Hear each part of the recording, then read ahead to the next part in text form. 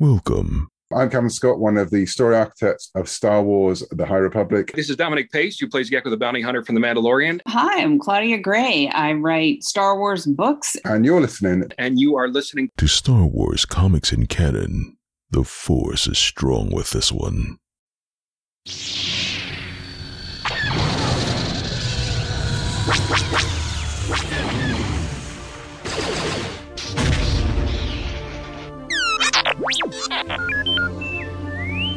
Hello there and welcome to Star Wars Comics in Canon, your guide to the wider Star Wars canon through the comic book lens. And to take you on this journey, I'm your host, Mike Burton.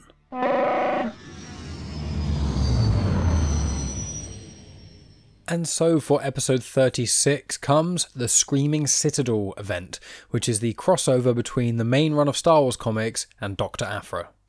Now, in case you aren't already aware who Dr. Aphra actually is, I'd recommend going and checking episode 34 out, where I did the first episode of basically the first story arc of our solo comics.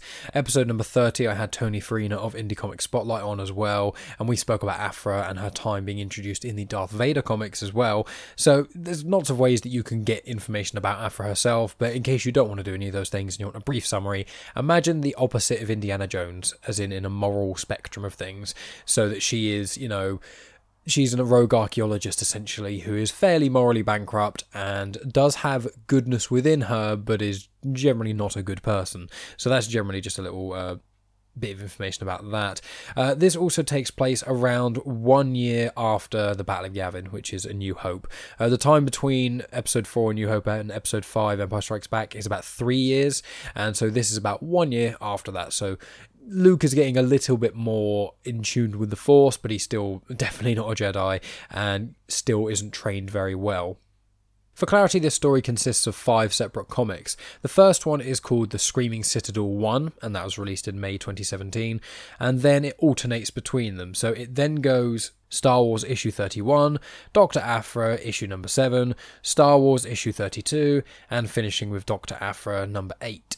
And Dr. Aphra number 8 was released in June 2017, and in October 2017, the trade paperback collection of The Screaming Citadel as its own storyline was released. And then also the Dr. Aphra hardcover of volume 1, that was released in October 2018, and that has the first full volume of the Aphra story, which I tackled in episode 34, as well as this whole Screaming Citadel comic. So lots of ways to get it in things, and fun fact is this crossover is what kind of got me into the wider Star Wars canon in a lot of ways, because a friend of mine bought me 3 variant covers of the first issue of Dr. Aphra, and I didn't want to read them because, they're bagged and boarded and they're variant covers, so they may be worth something. So I thought, I'll buy issue number 1 of Dr. Aphra and read that properly. I read it, thought it was brilliant. You get 6 issues in and then it crosses over with the main run of Star Wars comics. So I had to start buying those, or had to in air quotes. And then I got into the Darth Vader comics to find out more information about Dr. Aphra and kind of went from there. And now I have almost every canon Marvel Star Wars comic, which is quite interesting. I've got a few Poe Dameron ones to get and just like the movie adaptation ones. But aside from that, I've got all of them, which is quite a lot of fun. So, you can thank the Screaming Citadel in part for that. So as this was a crossover event between the main run of Star Wars comics and the first run of Dr. Aphra comics, the credits of creation kind of go back and forth between them. So I'm just going to basically read out everyone who's involved with these just for ease rather than doing it at every comic. So the writers are Jason Aaron and Kieran Gillen. Kieran Gillen wrote the first run of Vader comics and then several arcs of the Dr. Aphra comics, and then Jason Aaron wrote for the main run of Star Wars comics for quite a bit as well. The artist for Screaming Citadel is Marking Cicchetto, who also did all the cover art for the 5 issues, and then Salvador LaRocca did the Star Wars artwork for the 2 Star Wars comics, and Andrea Bracado did both of the Dr. Aphra comic arts. And then the colorist for Screaming Citadel 1 is Andres Mossa. Edgar Delgado did the colouring for the Star Wars comics, and Antonio Fabella did the Dr. Aphra colouring.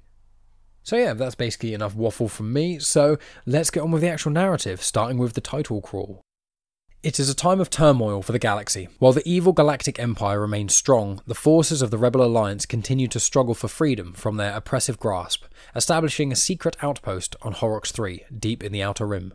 Young rebel pilot Luke Skywalker, struggling to forge his own destiny, is at a loss. He can feel the Force, but without proper training, he cannot become the Jedi Knight he is certain he must become.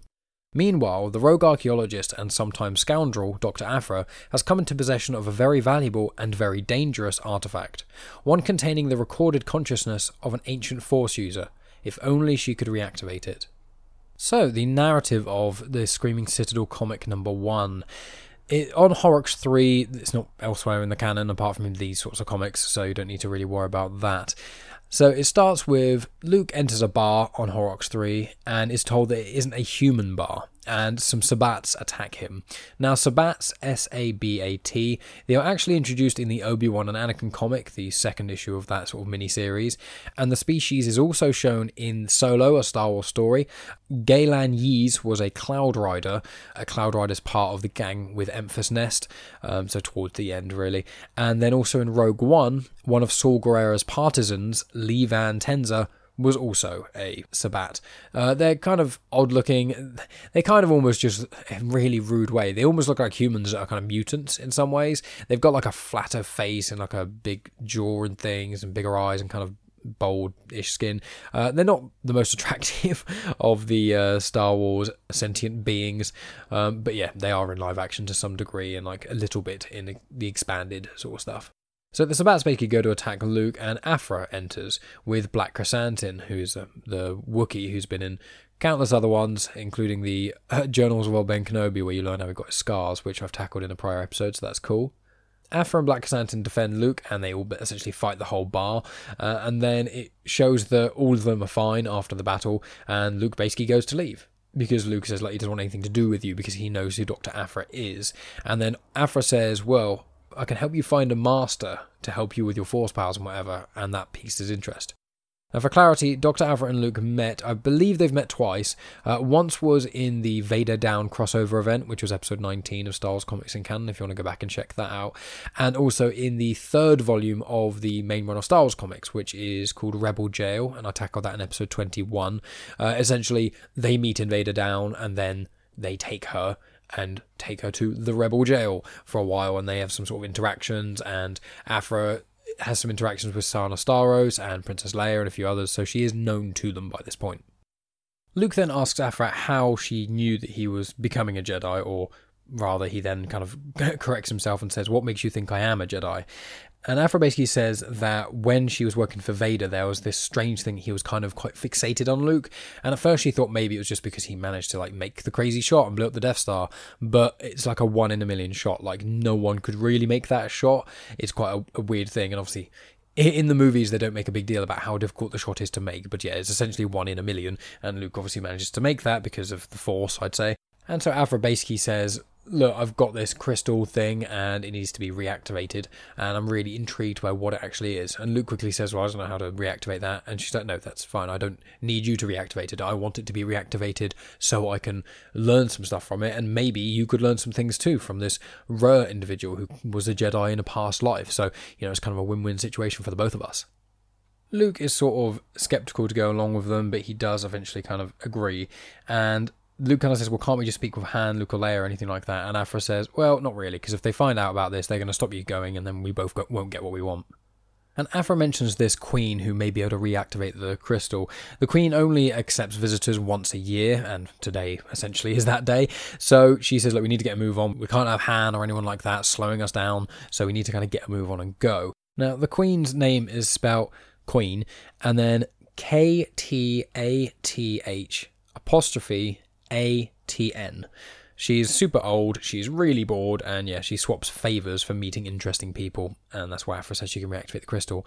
So to try and pronounce the queen's name, I believe it is Catatherton, but I'm going to mispronounce that horrendously throughout this, because it takes quite a while to be able to focus and say that, so I'm probably just going to really say the queen from now on to save any embarrassment. So BT, 000, Aphra, Black Chrysanthemum, and Luke all appear at the Screaming Citadel. Now, for clarity, it is called the Citadel of Catatherton, and that translates to the Screaming Citadel.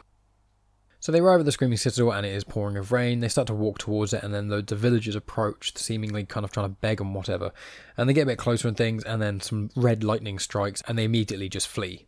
They get to sort of the gates, and then Black Chrysanthemum is not allowed to enter because one of the guards says that the queen is allergic to Wookiees, which is quite a peculiar thing, so he needs to go and make himself busy. Aphra gives him a deck of cards and tells him to not go kill anyone. Back on Horrocks 3, Luke's gone, and Aphra has sent Sana some sort of message, and then you can hear that Leia's kind of getting frustrated by Luke's droid. This isn't R2-D2, this is S4. Because as mentioned in a prior Star Wars comic, R2-D2 has gone off into space trying to find C-3PO, who's been taken by Scar Squadron. Eventually, they manage to get out of Luke's droid, and he confirms that he's been basically taken by Dr. Aphra. It cuts back to Luke, and he's getting all dressed up and things in this room in the Citadel. He's wearing something with like a ruffle thing, or like a neckerchief. It's quite old school looking for modern era. It's almost like the 1600s, so he feels a bit silly.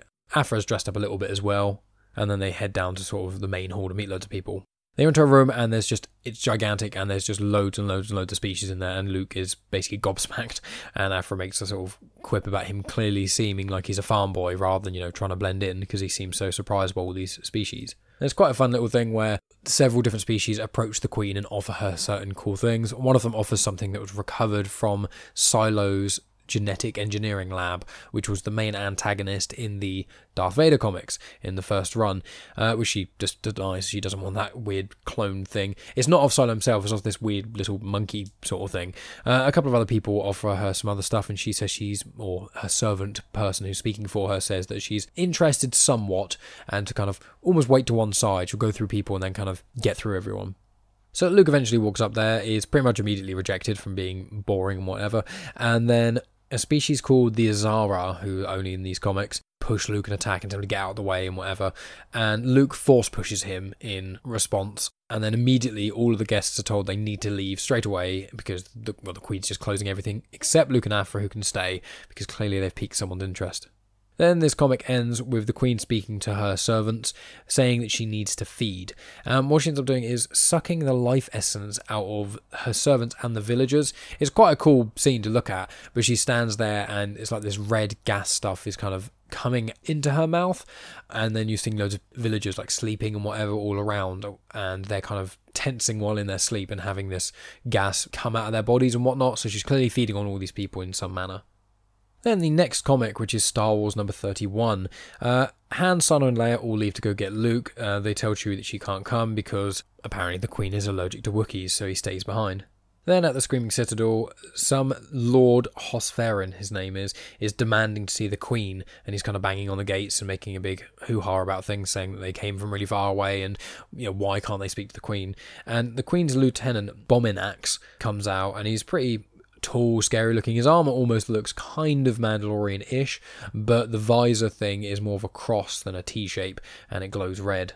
Bominax quickly throws the Lord off the bridge and just throws him to his death, kills the people who are with him, and then asks where the Wookiee is. He's told that the Wookiee, Black Chrysanthemum, is in quarantine, so he goes to find him. Then Luke and Aphra walk towards the Queen. They have some quite cool dialogue between them. I'm not going to repeat it specifically because it's more flavour text, and if you decide to read this, it's a bit of enjoyment there. But it doesn't contribute specifically to the plot. But there is one part that says Aphra actually bet against Luke when he was fighting in the arena in Volume 2 of Star Wars, which I tackled a while ago on the show, which was Episode 13. Aphra actually bet against him when he was in the arena fighting, I think it was Congo the Disemboweler, which I stand by as one of the coolest, most ridiculous names for anything ever. But it's when he gets captured by Gracchus the Hutt and goes into the arena and things like that, she actually bet against him, which I thought was quite a nice little throwback. They get to the Queen, and the Queen mentions that she's not been brought a Jedi before. So she asks Luke to pick up a tray using the Force, because dessert is under there. It's one of those sort of posh trays where you've got food almost on a silver plate, and then you've got like a dome thing going over it that you can't see through. It's one of those.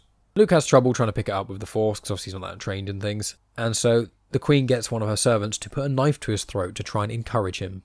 As this happens, Aphra plants a small device under the table, and then while Luke is getting antagonised by the servant a bit more, and then the servant pushes Luke's face into his plate of food he's got in front of him, he kind of loses it a bit and ends up flinging the tray straight at the servant pretty hard, which reveals what is underneath the tray, and they are Abyssin symbiotes. Now, if you remember in the first issue of the Dr. Aphra comics, in the sort of flashback part, Aphra managed to get her doctorate by essentially stealing Abyssin symbiotes from her professor who had them, or her Savar who had them illegally, planting them somewhere, telling the Empire so they could get picked up and whatever. And yeah, it's just a nice little throwback to that first issue. For clarity, they are incredibly dangerous, and even the Empire don't use them for like anything, not even their own nefarious needs, which just goes to show how bad they are.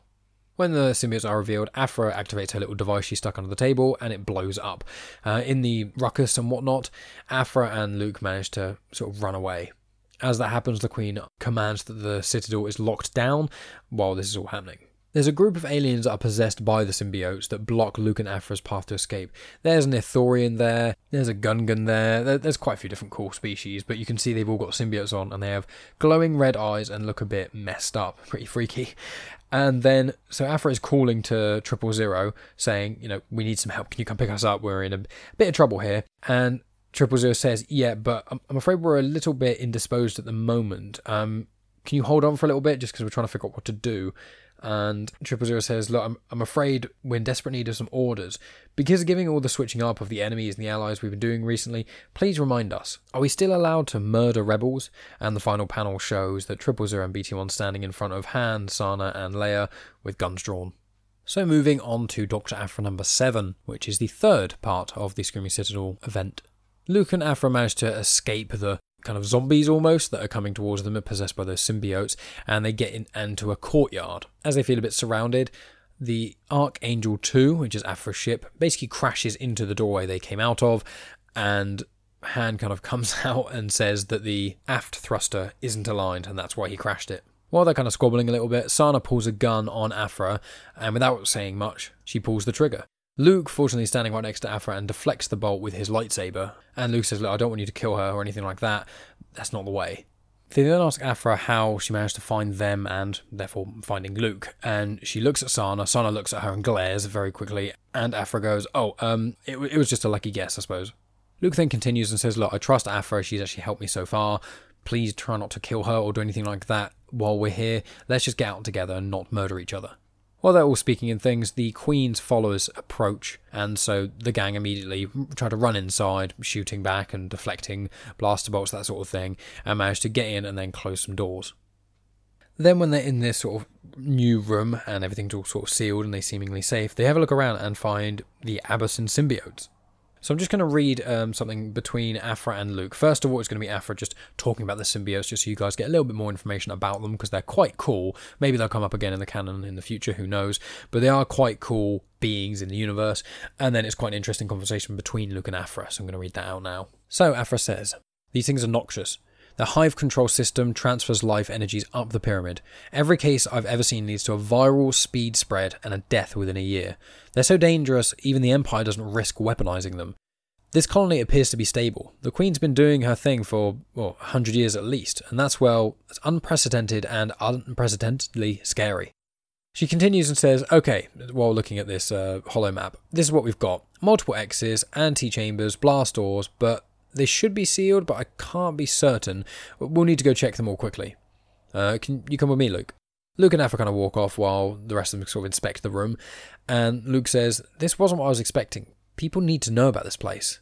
And Aphra says, agreed. Ideally, get word to the Empire so they can bomb it into its component molecules. And now I'm going to do just back and forth between them, and my extended gaps are going to show who's speaking when. So, from Luke. I just don't understand why someone like you would be on the side of the Empire.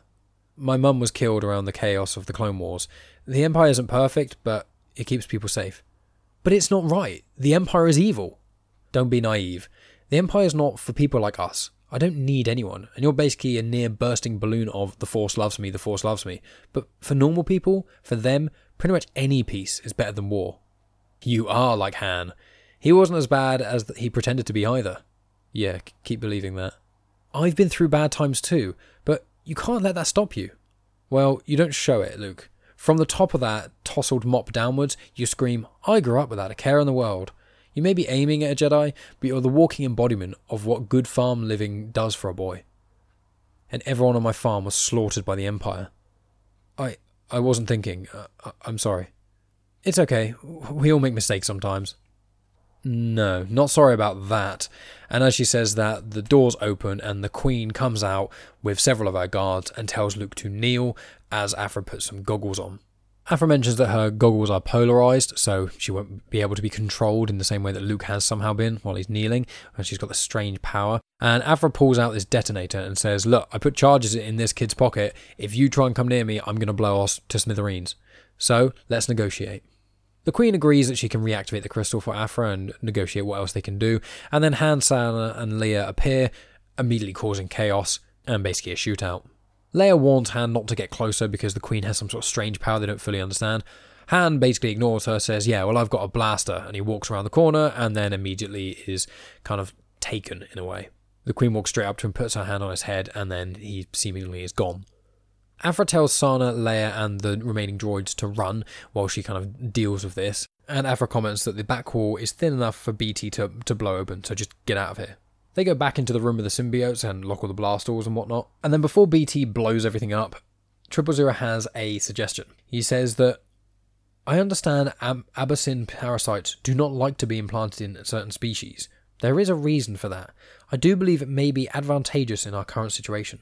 And Leia says to do it, and 000 pats on the head of Luke's droid S4 and says, it's not going to hurt, but I will need to transport this symbiote in you. They manage to get themselves sorted, BT blows one of the back walls, and then Leia, Sana, and 000, BT1, and then S4 with the symbiote in them, come out of this hole in the wall saying, right, quarantine should be over there, we can go try and find. And then, before they manage to finish the sentence, they can see Black Chrysanthemum knocked out on the floor with Bomanix standing over him. Leia starts to shoot at him and he completely launches himself straight at Leia, and then BT1 shoots this massive cannon thing he's got right at Bomanix and blows a big old hole out of his chest. Sana and 000 grab the unconscious Black Chrysanthemum and drag him back into the room they were sort of in, and then 000 starts up a buzzsaw. I'm just going to read the interaction between the two of them because obviously remember that 000 is basically, he speaks like C-3PO and he looks like C-3PO except he is a dark colour and with red eyes, and he is a maniac, so it's quite interesting hearing them sort of talk. So as 000 is holding Black Chrysanthemum's head by the hair, who's knocked out, with a buzzsaw in his hand, Leia says, what are you doing? And 000 says, no time for the symbiote to enter the body in its natural fashion. I need to directly implant it to its active site. And finally a lucky break. Chrysanthemum was beaten unconscious, so I didn't even need to use a sedative. As he says that, you hear a buzzing noise, and you hear a pop, and there's a little bit of blood that's splurting out. And Leia says, but he's your friend. And Zero says, friendship, oh ho ho ho. He's a tool, Princess Leia. Nothing more than a useful tool. As Luke and Han are to you, he is to me. And she's like, what are you talking about? They're not just tools. And he goes like, really? You seem terribly upset when they disobey how you've tried to program them. The door starts to hear some banging and things on it, and Sana comments like, it seems like the big guy is alive and can punch through doors. Leia says that is, and puts her hand over her mouth while she's watching Zero put this symbiote onto the brain of Black Chrysanthemum, and 000 says, beautiful work on an impossible deadline. I was unaware that looking queasy was an Alderaanian compliment. I'll be sure to add that to my database. She says, you're a monster. And he says, Princess Leia, BT and I have proven ourselves 100% efficient assets to fulfill your ends. From all the interactions I've observed with your friends, it seems that you'd be happier if they were a lot more like us. Am I mistaken? And as Leia looks a bit confused and sort of questioning, the big guy, Bomanix, charges through the door, smashing them and flying them off their hinges, and says, the Queen hungers, come. And he sees Black Chrysanthemum slowly stand up while he's growling quite heavily and his eyes are going red. And Bomanix says, no. Black Chrysanthemum lets out a massive roar, and 000 says, I would step back, Leia. This particular tool will be a trifle messy. And that's where this comic ends. So, part 4 of this story, which is Star Wars comic number 32, starts with Black Chrysanthemum killing Lieutenant Bominax by throwing him down a big pit, essentially. I believe it's basically the same one as when Bominax threw that Lord Hosferin off. I think it's basically the same place as some sort of amount of irony. And then it shows that Black Chrysanthemum has basically gone rabid and is completely mental, and 000 manages to sort of kind of divert him to the Citadel and says, look, we're just, a couple of weak women and droids. We're no match for the almighty Chrysanthemum. When you go in the Citadel, there's loads of people who are worth your fighting and things like that. So then Black Chrysanthemum kind of goes off and they kind of quietly follow his path of destruction. Leia questions, what have we just unleashed? And Sana says, look, we had no choice. We're not fighting the Empire here. We're basically fighting monsters, and we need to fight monsters with monsters. And then you're watching Black Chrysanthemum, kill quite a few more other guards and things. And then Sana says, that includes you two. Let's go murder droids. And speaking to 000 and BT.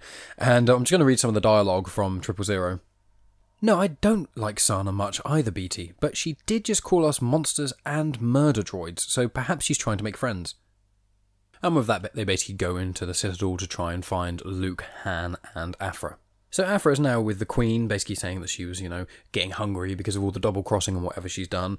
The Queen then says, look, that's the end of our agreement. Here's the activated Rur Crystal. Now can you just leave?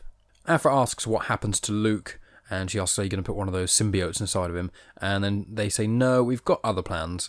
And they've attached him up to this crazy machine with loads of wires and cables and things coming out of it, and this breath is kind of connected to his mouth, and the end of it comes to like a hookah or a shisha pipe almost, and the Queen is smoking this strange pipe thing, and then her eyes are glowing with like force smoke, and it seems to be draining the life essence or the force essence from Luke. It's a pretty nasty machine. It's quite cool looking, and I have taken a photo of it, which I'll be putting on social media after this drops, so you can make sure you check that out.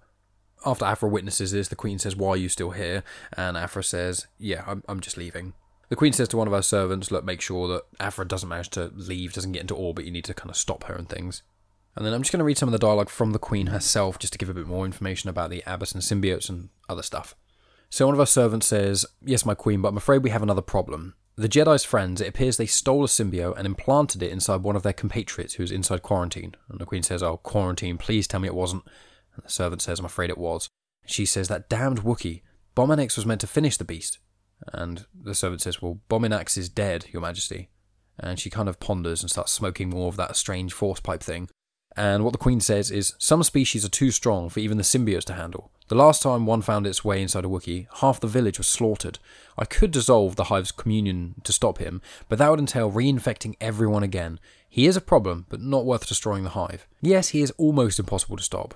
But the last time this was happening, we weren't feeding on the Jedi life force. Bring me the Wookiee, in as many pieces as you can manage. And the servant says, we will handle it at once. And she says, I want to speak into you, Vespinex. One of my apprentices has fallen. That means there is a vacancy in the ranks. Are you prepared to fill it, Captain Solo? And Han's laying on a chair, strapped down, being, what the hell is this ugly little... Get it off. And, I mean, the Abyss and symbiotes, they're quite big. They're almost like the size of maybe like a chihuahua or something, or maybe like a rabbit. And it's like a bug that size, and they're pretty unpleasant and scary to look at, and they climb to the back of Solo, stab like this stinger thing into the back of his neck, and then she makes him drink this forced liquidy stuff that's coming off the thing connected to Luke, and then Han changes and says, yes, how may I serve you, my Queen? He doesn't really look that different, he's just got glowing red eyes and a weird intensity about him. But what they've done cleverly in this is the speech bubbles obviously are normally white with black text, and for Han they are black with white text, which is quite cool, and I like it they started to do this a bit, because in the two Darth Vader comics, so the second run by Charles Soule and the third run by Greg Pak, they both have all of Vader's dialogue in black bubbles with white text, and I think it just adds quite a bit to the sort of the feel of the dialogue and things, so I just thought that was quite a nice touch. So Han with a bunch of soldiers attack. They notice that he's been infected by something, and he says, look, bring the woman to me. The droids basically run away and hide, saying they're basically going to betray Leia and Sana and stuff. And Han walks up to Leia saying, look, your war's at an end. There's no more rebellion, no more empire, anything like that. There's just the Queen, and he brings forward a symbiote in like a jar of stuff. While this is happening, you see Aphra basically away in the village, speaking to someone, just asking for just the fastest ship you've got so I can leave. As she's kind of staring off, thinking that she's not sorry about anything like that, the Rur Crystal kind of says something. And it says, I am Rur, and I see through your veil of lies. You are filled with regret. And they have a fairly big back and forth, but essentially it shows that Aphra is actually feeling guilty about this, and Aphra's trying to kind of argue that she doesn't, and Rur's saying, no, you clearly do actually feel guilty about this. And also, if you leave this planet, like, you won't be able to leave this planet without them either. You kind of need their help to leave. So, not only do you feel guilty, but you need to basically go back and get their help anyway. Sana manages to track down the droids just while Han is kind of preoccupied with trying to put a symbiote onto Leia. She manages to get the droids, tell them, look, we'll save Aphra, but you need to save my friends first, and then you can go off and do whatever the hell you want. It shows Black Chrysanthemum is, like, struggling he's covered with, like, it looks like about 7 or 8 different guards kind of piling on top of him. BT shoots like a rocket near them and gets rid of the majority of them. And then, as Han is just about to place the symbiote onto Leia, Sana runs up and punches him in the face. As that's happening, Luke is in the Queen's sort of throne room, connected up to that machine. He manages to pull the machine off his mouth and face, and he's a bit disorientated, but he manages to grab his lightsaber and just kind of wildly swinging it about, kills a couple of the guards, and the Queen kind of goes into this weird state almost. She looks kind of pixelated in some ways, and she kind of zooms past him and does like cuts on his arms and things, and he can't seem to hit her at all. He's kind of fumbling about. And then there's a massive explosion, and the Queen is looking around trying to work out what on earth has happened, and Aphra shows up. The Queen says to her remaining subordinate, quick, bring me the symbiote now. And Aphra looks at this jar where the symbiote was and says, yeah, about that. I figured out why you didn't want to put one inside Luke. Because the symbiote hive mind, the strongest being, sits at the top of the food chain, right? And you hear some sort of yelling in the background. And then you've got Luke with a symbiote attached to the back of him and red eyes, a lightsaber ignited, and he says, bow before your king. And that's where that comic ends. So we are on to the final comic, part 5 of the Screaming Citadel crossover, and this is Dr. Aphra number 8. So this comic starts with Luke and the Queen basically square up to each other, and they're just staring at each other, with each of them, their sort of respective symbiotes, and Luke and the Queen themselves trying to kind of struggle for dominance in the hive mind. And while that's happening, the Queen's will has kind of faltered on a lot of other beings. And so in another room, you see the 2 servants and Han, who are all the next in line in the sort of hierarchy of the hive mind. The 2 servants are like, oh, now we can be in charge, but if we can kill Han, then we'll be able to control all of the other, the rest of the servants, the villagers, all that sort of stuff. So as the 2 servants basically figure that out, they run off to go and find Solo. And when Han's in charge, he has this moment of clarity in some ways, and Leia starts talking to him, saying, look, fight it, So he tells everyone to lower their weapons. Then the 2 servants run in immediately, and then tell everyone to kill him. And then Han's like, okay, start shooting. And so you've got a faction that Han is kind of controlling, as well as, Sana and Leia, who aren't controlled by anything, all shooting for one side. And then you've got the 2 servants, as well as a lot of the other servants, guards and things, shooting on the other side. And then Han yells out, unleash the Wookiee, and Black Chrysanthemum comes in and creates a massive mess. Then back to Luke and the Queen. They're both sat on the floor now, and it's got this, the imagery is really, really cool on this. They've got these sort of black tentacle things going near them and things, and lots of like blotted red around them on a kind of sea of white. And you see the symbiotes kind of above them, massive, and they're kind of almost fighting each other for dominance in that ways. And they're both there thinking, and then you hear the voice of Ruh, and this green crystal kind of appears, and there's like smoke and stuff going around it, speaking to Luke. And what the crystal says is, look, give in to the symbiote. The only reason you're not winning this immediately is because you're not letting it take control. If you do, you'll have power that you can't even imagine. I'm actually jealous of how much power you're going to get from being with the symbiote. And Luke's like, I don't know, I don't feel like this is right. And Ruh specifically says that Luke would be unstoppable. And Luke then makes the realization, he says that Ruh, he's not a Jedi, he just knows what a Jedi knows. So, while this is all sort of happening, it's a really cool panel. I really recommend people read it for this interaction alone, but I am trying to kind of give you the main plot points. But essentially, Luke says to Ruh that he's wrong, and Ruh says, well, you're arrogant. I'm wisdom. I've got wisdom beyond time. Obey me. And Luke realizes that being a Jedi is about being and about letting go. So he does that, and then the Queen's parasite kills Luke's parasite, and then the Queen starts to walk towards him, and he says that I'm now feeling, and more than anything, the Jedi feel free. And then he ignites his lightsaber and swipes, and then it comes out of the strange sort of weird visiony thing they're both having, and Lucas just swipes straight at the Queen, and she collapses to the floor, and Aphra's kind of at the edge holding the crystal, looking quite surprised. Then back at the fight with Han, the 2 servants, and everyone else, including Black Chrysanthemum, everyone who's connected by the hive mind in some way has this horrible feeling all of a sudden because they feel the Queens just disappear. And then immediately, Han is kind of like saying, oh my god, what's happening? What's going on? And Leia's like, come on, try and push things. And he's like, I don't even know what's happening right now. I'm getting really confused. And as that happens, they decide they'll kill the leaders. So they shoot one of them.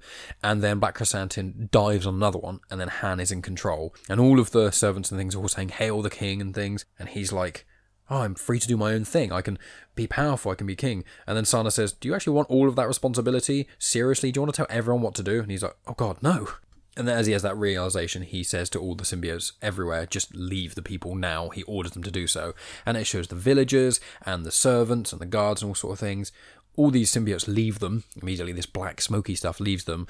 And then all the villagers are yelling that they're free and things. And everyone's happy. And then Sana says, oh great, Han Solo, the great emancipating Messiah. How are we ever going to live with this? And then Han says, look, get me to the Falcon. I can do the Kessel run in 11 parsecs. Maybe even 10.8. I know it. And then Leia's like, okay, he's losing it, sedate him, and 000 goes behind him and sedates him and he collapses. Leia tells 000 to get the parasite out of hand quickly, and then Aphra tells BT to just burn everything. And it's got this quite cool panel of BT like beeping happily while everything is on fire. And Leia asks if that was necessary, and Aphra says, yeah, this is like a horrendous place. We need to get rid of all of it. We should probably actually contact the Empire afterwards to get them to bomb this place from space because these parasites are horrendous. Han has this moment where he kind of starts to accept that the Force may actually be a thing, more so than just mumbo-jumbo, because he did feel some strange stuff while he was possessed, but he kind of half dismisses that, but he is still a bit confused by it. And then when everything's kind of calmed down and things, Sana says goodbye to Aphra, and basically thanks her for coming back, and basically saving them in a lot of ways, and then Luke is there with his arms crossed saying, come on Sana, we need to go. Then Aphra offers Luke the Ruhr crystal, and he's like, look, it's not a Jedi, not in the way that matters, and there aren't going to be any Jedi with like easy routes and things. It's a difficult path and it's going to take time. And Aphra's like, I'm sorry you didn't learn anything. And he's like, no, you don't understand. I did learn something. I learned loads of things. And the good thing to learn is that people who think there's a shortcut to getting what they want, they're wrong. They're deluded. And then he tells Aphra to stay the hell away from my friends. So obviously Aphra is someone who often shortcuts things and wants the quick and easy route, whereas Luke is realising that being a Jedi isn't about the quick and easy route, it's about the difficulty and the hardship and things. So Aphra then leaves, and it's the last couple of panels, so there's a bit of 000 dialogue that's quite good. Aphra's back in her ship, the Archangel 2, with 000, BT-1 and Black Chrysanthemum. She's saying that Luke is a judgmental piece of blonde Tatooine bantha dung, and he annoys her so much. And 000 says, and this is quoting him, I can imagine. He went through an experience just as traumatic as yours and remains a positive, delightful person, devoted to a better existence for all sentient life. And you realise how special he is too late to retain his respect. That must be an awful reminder of your own failings of character. To be honest, Master, I'm not sure if I'd be able to live with myself. And Aphra just says, take the controls, Chrysanthemum, and walks away. Then on the Falcon, you've got Sana, Han, Leia, and Luke, and they're all sort of chatting and things. Han makes a joke about, does he get another medal or something? And he won't get one. And they kind of zoom off into space on their next adventure. And then the very, very last panels has got two people who seemingly are the villagers going through the Citadel, trying to search for just money or anything that can kind of help them and stuff. If they're going to start a new life, they need something to pay for it. So they're searching through some things, and this woman explorer, they separate a little bit, this man and the woman. The woman explorer moves a bit of rubble and things and finds the corpse of the queen with the symbiote on it. Before she can react, the symbiote launches at her, climbs on her, and then the symbiote gets her. She kind of awakens, controlled by the symbiote, and says, Skywalker. And her friend comes up to her and says, what's happened to your face? And she says, I've made an error in judgment, and you're right, we need to leave quickly. Our future is elsewhere, and it shows this woman's face who's now got a scar across her face. She's got white eyes, red on her skin as well, and she's got a very pale complexion with those strange black tendril things around her, and that is where the comic ends. And I want to clarify, to my knowledge, I don't think the symbiotes come up again in the canon as of yet. They may come up in the second run of Aphra comics, they may come up in the second run of Star Wars comics, I don't know, they may come up elsewhere in the canon. I hope they do, because they're quite an interesting thing, and I'd be really interested to see what they can do in live action, but I think that might be a bit too jumping the gun a bit. Fingers crossed they do come back somewhere in the canon. But that is it, guys. That is the end of the Dr. Aphra and main run of Star Wars crossover event. As I said, it's a really cool comic and it is worth picking up. You can pick up the trade paperback version, which is just, instead of having to get 2 issues of Aphra, 2 issues of Star Wars, and then 1 issue of the Screaming Citadel, you can just buy the trade paperback. And it is a really cool thing, and it does give you the ability to kind of dip your toe in the waters of the canon, because it does show kind of what the Star Wars side is like, as well as what the Aphra side is like. The Aphra's weird and crazy and mental things happen, and the Star Wars things is more so about Luke learning to be a Jedi, and Han becoming a bit less selfish and things, and Leia generally trusting them both. So it's a really cool comic. I really enjoy it. I would say the only thing to note, though, is that the artwork change between the main run of Star Wars comics and the Screaming Citadel comic compared to the Aphra comics. It is a little bit jarring to begin with, because the artwork of the Aphra ones are more cartoony, whereas the artwork for the Screaming Citadel one-off and the Star Wars comics, a lot of them are a lot more realistic. Like, some of the actual pictures look almost photoreal in some ways, like really, really well done. The art is incredible. And although I like the art of the Aphra comics, they are more cartoony, so it's a bit strange when you kind of turn the page from one story to the next and the characters look a fair amount different. But yeah, I just thought I'd flag that up. But yeah, that's really everything, guys, on this one. In the coming weeks, I've got next week will be probably the Lando Double or Nothing comic, which is basically Donald Glover's Lando set just before Solo: A Star Wars Story. So just like a little prequel comic, and it's a bit of fun there. You get more stuff about L337, who is a great character. And then the week after that should be my special interview that I'm doing with someone who's involved with Star Wars quite a lot, but I don't want to say anything further just in case anything happens. But things are in the calendar. I'm quite excited for that chat, but yeah, I don't want to say what it is as of yet until I've got it recorded. But that is really it from me, guys. Make sure you check out on this same channel, Comics in Motion, that each week me sometimes and the guys are doing this weekly Mandalorian kind of breakdown in some ways. So episode 4, me and Dave spoke about how far the series has gone as a whole, and then also spoke about chapter 12, which I think was the siege, and we spoke about that, which is really cool. And then coming out in a few days will be the episode it'll be about chapter 13, which is going to be about the episode called The Jedi, and I won't say anything more about that, but if you're watching The Mandalorian, you know who that's going to be. And so when the episode that's going to be coming out next week, I think it might be Chris and Scott who are hosting it. So if I can't remember who exactly it is specifically, but I will be recording a nugget of information that I'll be able to send to them, and they'll be able to tack at the end of the episode. So you'll hear them discuss the episode, talk about the things they liked in it, and then I'll come in with some of the connections to other stuff, because this episode is a biggie. And make sure you check out episode 46 of Indie Comic Spotlight. I join as kind of a guest host sort of thing with Tony Farina to speak with Mark Russell, who created the comics Second Coming and Billionaire Island. I've been on Indie Comic Spotlight a little while ago to talk about Second Coming, so it's really, really cool to be able to speak with the creator of both Second Coming and Billionaire Island about his own work. So we were really, really chuffed to be able to speak with Mark Russell on that. So obviously you can find Indie Comic Spotlight on this very feed of Comics in Motion, and episodes come out every Friday. So the episode just before this one on the feed is going to be Billionaire Island. As I said, it is episode 46 of Indie Comic Spotlight, so make sure you check that out too. But yeah, that's everything from me, guys. Make sure you check out the Mandalorian special, as well as all the other episodes that come out on the Comics in Motion feed, and then also check out my other podcast, Genuine Chit Chat, where I have a different guest on each episode. But yeah, that's about it for me, guys. Thank you so much for listening, as always. I will speak to you next Saturday, and as always, may the Force be with you.